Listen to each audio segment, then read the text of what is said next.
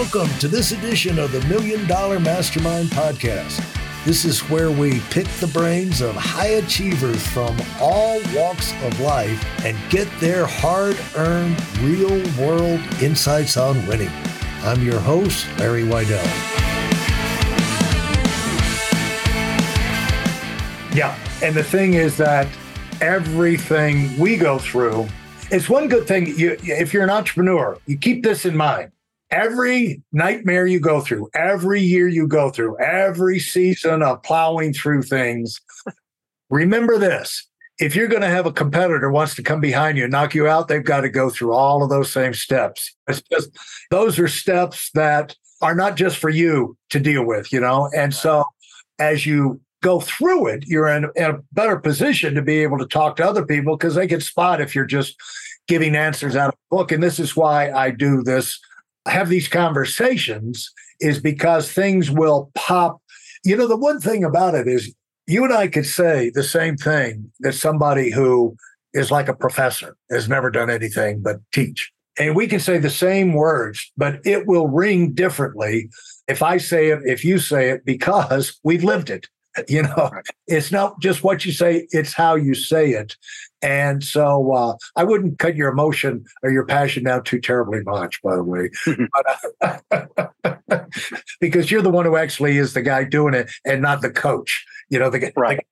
With all respect for your coach, I would remind you, Kurt, you're the guy. Okay. You're the talent.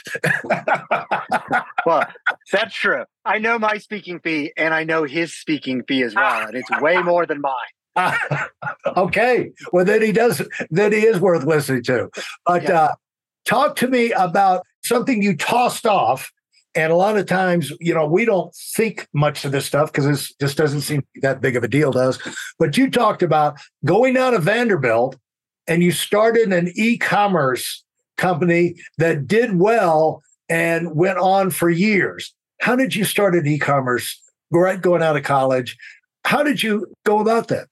Well, I knew how to program from an early age. So that thanks to my parents getting me some computers and being old enough that while you could buy video games, it was actually more cost effective. More likely you bought the books and you had to actually write out the code yourself from the book. But my brother and I had ideas where we wanted to go start a company selling swords, knives, and martial arts equipment. And so not the typical e-commerce business that a lot of people talk about. Right. And I started looking, was there anything off the shelf that we could buy to kind of run that shopping business? And there was nothing that I liked. And so that was part of me deciding to drop out was in my evenings while, my friends went to sleep, I started coding out something myself. So I built our initial e-commerce system that we ended up launching with that we actually used for quite a number of years before, kind of the market's available software became good enough for us.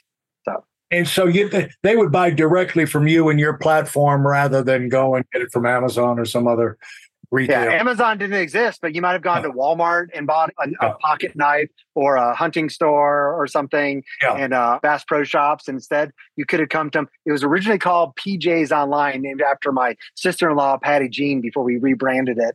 But it was also pretty fun at the time because I was able to I went to Alabama and people were like, well, what do you do? And I was like, I sell swords.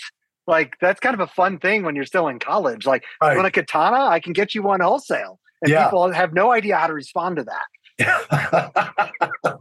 Where did you get them? My brother knew that was some of what he wanted to sell. And I was like, well, I can do the technology and marketing side of it and running the operations. And so he started wholesale relationships to acquire the inventory and then source things. And it was also my earliest stage of realizing what I do not do well. And so I was really good at technology. I could come in, we had some brick and mortar stores, and I could redo the systems at the stores and how things were sold. What I was not good at was picking inventory for that market. My brother could pick inventory and I'd be like, there's no way this is going to sell. And I think when you have a 7-figure business with family, you have to allow the other one to just go, hey, this is kind of my 1 or 2 decisions a year that you don't argue with me about, Larry. And because that's how you can still stay family. Right. And I remember my brother was like, we're going to buy a whole bunch of these. They were a knife from a replica of a movie called Chronicles of Riddick back in the day. And I was like, this is stupid. Nobody's going to buy these. And he sold out of them in 60 days. And it was a big order too. And that was my decision. I was like, I am not good at buying retail inventory, at least for where that company was going. I was going to focus on what I did well. But all of that was me starting to figure out technology. And now I realize I'm good at scaling. It wasn't until I got to that company we mentioned, Navtech, and I stumbled into what basically ended up being a management consulting job. I mean, you think about, this was mapping and spatial data. Google Maps is everywhere now. Yeah. This company is still bigger than Google Maps are globally. And think about all the companies that this was like from 2000 to about 2010. That was when car navigation systems were just starting. Cell phones didn't really start from a data perspective. And so I would walk out of a meeting with Siemens VDO, and that makes the navigation system for Lexus, walk into FedEx Logistics, and then walk into Microsoft Video Games. And like, then when things kind of started to put together, because I had people that just poured into me and told me, they gave me advice when I didn't deserve to get their advice. Well, let's talk about building and running. One of these bullet points they have, that you've built and run businesses from startup and to as much as over 500 million annual revenue. Now, we both know most new businesses belly flop, and usually they run out of money before they get traction or able to ramp up and get, basically plane gets off the ground. You know, they hit the trees at the end of the runway, or they're able to clear it and survive. And when you started you had to learn something about marketing when you were starting the sword business of all things. Yep. And before there wasn't a whole lot of online sales and things like that. So we can all remember back to when they said, will people actually buy Christmas presents online? Right. and now there's almost no reason to have retail stores, not entirely, but it's flipped. And so you're back there. You've got a platform. Nobody knows about it. You got swords. You're all fired up about it. I guess you got some inventory, or you got your suppliers already. How did you get the word out that you had something unique? Where did you go for marketing back then? There's not to devalue the people that come up with the brand idea. The message is hard work to do. But back then, and more so today, it is about testing things, testing a bunch of different marketing messages, seeing what works, and then just doubling down. And so I remember early on, I had a good friend of mine named Matt Klink, and he and I were kind of the marketing department at the time. And so we probably had a few too many beers, and we just started making up good ideas, bad ideas. We didn't know which ones were which. And it was like, well, how much money do we have to test? And so there was some online advertising, banner ads were getting started. And so I don't remember how much. We might have put $5,000 into a variety of different messages online. We probably put $50,000 into different print ads just to test small copy. And things like Soldier of Fortune magazine, Field and Stream, and like the back when the magazine with all these like pages of ads, and just to see what worked. And we had a bunch of different URLs people click through, and we could track it. And I didn't realize at the time that I was learning and stumbling through A/B testing. Like the difference between a good idea or a bad idea, like people that come up with a brand message is hard. Critical people that deal with messaging when there's crisis going on, horribly difficult job. But the best marketing for me has always been really not any different than mathematics or systems thinking in law or systems thinking for software. You test, you see what works, and then you add more budget. It's all controlled risk. For those of you who are sick and tired of fooling around and are dead serious about wanting to move up fast, I've got something especially for you. I've combined the best insights from over 40 years in business and making $70 million in income and compressed them into a free webinar. That's right, it's a free resource. If you want to find out exactly what the concepts are that I use in coaching $1 million earners, register now at WeidelOnWinning.com. You'll discover the 5-part framework used by so many to reach their financial, personal, and professional goals. You can find that link in this episode's show notes. Yeah, all controlled risk, and there's no escape. And the thing is, it's like investing in the stock market. No one's going to come up with a formula that works all the time. And they can come up with formulas that work when the market is exactly like this and the planets are in alignment. And that software program you've got that you're teaching thousands of people, then it will work this Forex or whatever. They got all these names, but you've got to get in and try it and respond to the real world. Reality is the greatest teacher, isn't it? Right. Absolutely. And I didn't realize at the time we were testing marketing, and then just by nature, like in that business, and I do this much more in software industries now, there's a place where you sell features and value in the product. But I stumbled onto, before there was a name for it, I stumbled into influencer marketing. I ended up building an influencer marketing platform later, but it's like, there comes a place where like you do banner ads and you do click-through ads, but there comes a place where it's like, do you want to sell the camping knife and hatchet that somebody uses going out in the woods? Or do you want to tell the story of the people who were using that when they went out with their sons and daughters for the weekend and it was a memorable event? We started telling those stories, and we went from selling a little to selling a lot, because we didn't realize back in the day, like this was before Facebook and everything, but we would share that story and we would send out an email to past customers. And the people that we told their stories went and told 100 of their friends. Wow. Like, they're talking about my story when I went camping with my daughter last weekend. And I was like, and then we would watch sales go up. And we're like, well, we should do more of that. What other stories do we have from people?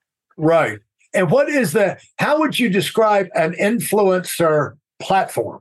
Well, from an influencer platform, they come in many different phases. So a lot of people think about influencers and they think about celebrities. Can I get Kevin Costner or Kim Kardashian to talk about my product?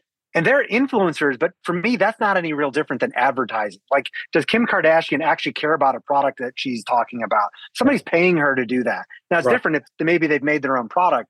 For me, like, and there are places where you have a celebrity and you luck out and they just love your product. They just talk about, this is the best coffee mug I've ever had.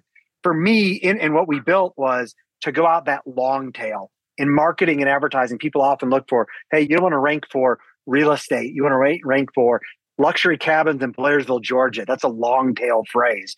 And so I went through and I was like, how do I find the people that, like my Aunt Bobby, she lives in a small town in North Alabama. She has 200 friends on Facebook. Well, when she talks about a product or a restaurant, it may not be as big of an audience, but the impact, the influence she has over friends and family is so much stronger.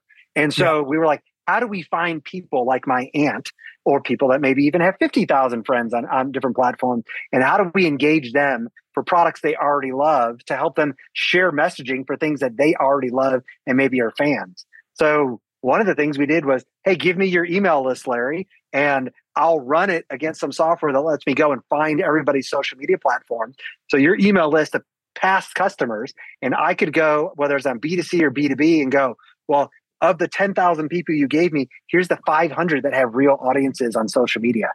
Well, then you get to choose how you follow up.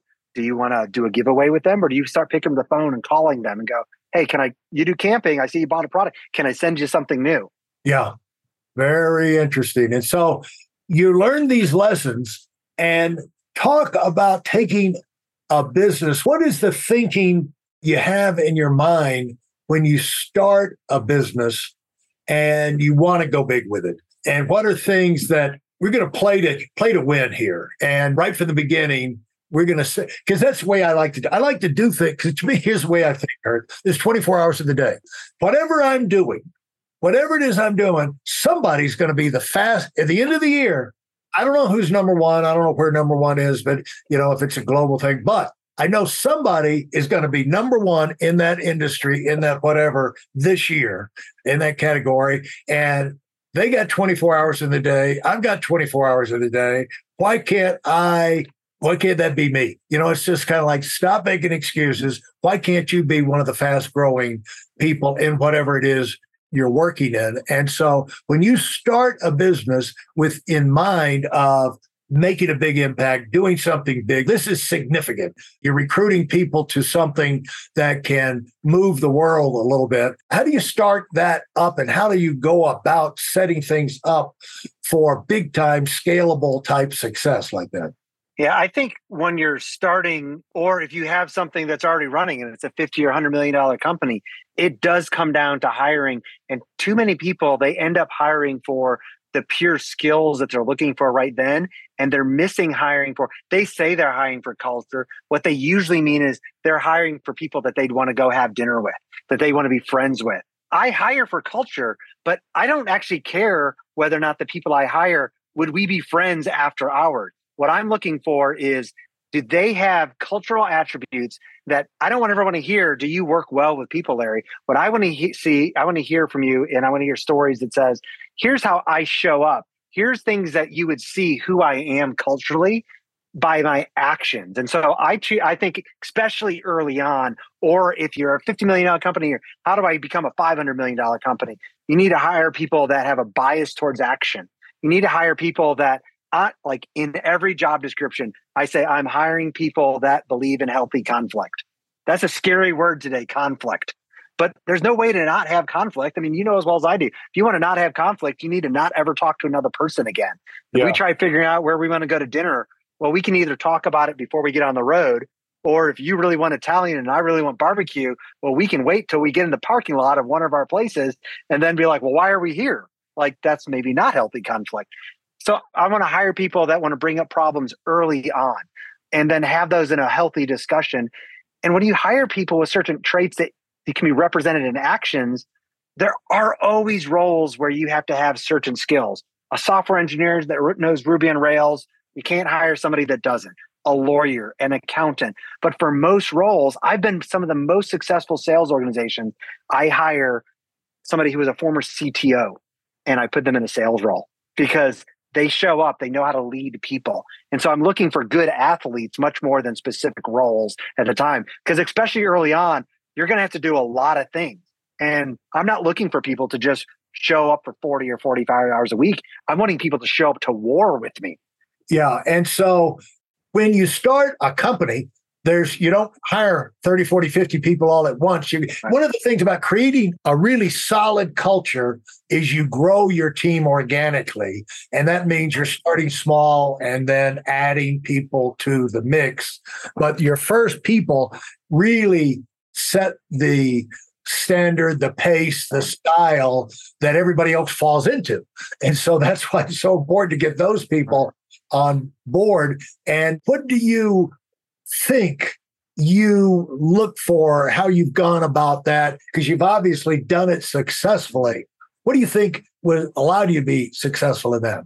I think for me, what jumps out is where I haven't been successful, where I've made bad hires early on, or where I've been brought into companies after they've been going for a while, and we sometimes have to clean house. And so, like in my case, I often early on, you want growth so bad. And so like, I look back at times and like one of the first heads of sales I hired for a SaaS-based company, somebody I knew, somebody I was in community with, and was just a killer salesperson. I mean, by far the top salesperson at this big company he was at. But I knew that they didn't have the ethics that I wanted at the company, but they were going to help me hit my numbers. And so I think early on, to your point, those critical hires are so important.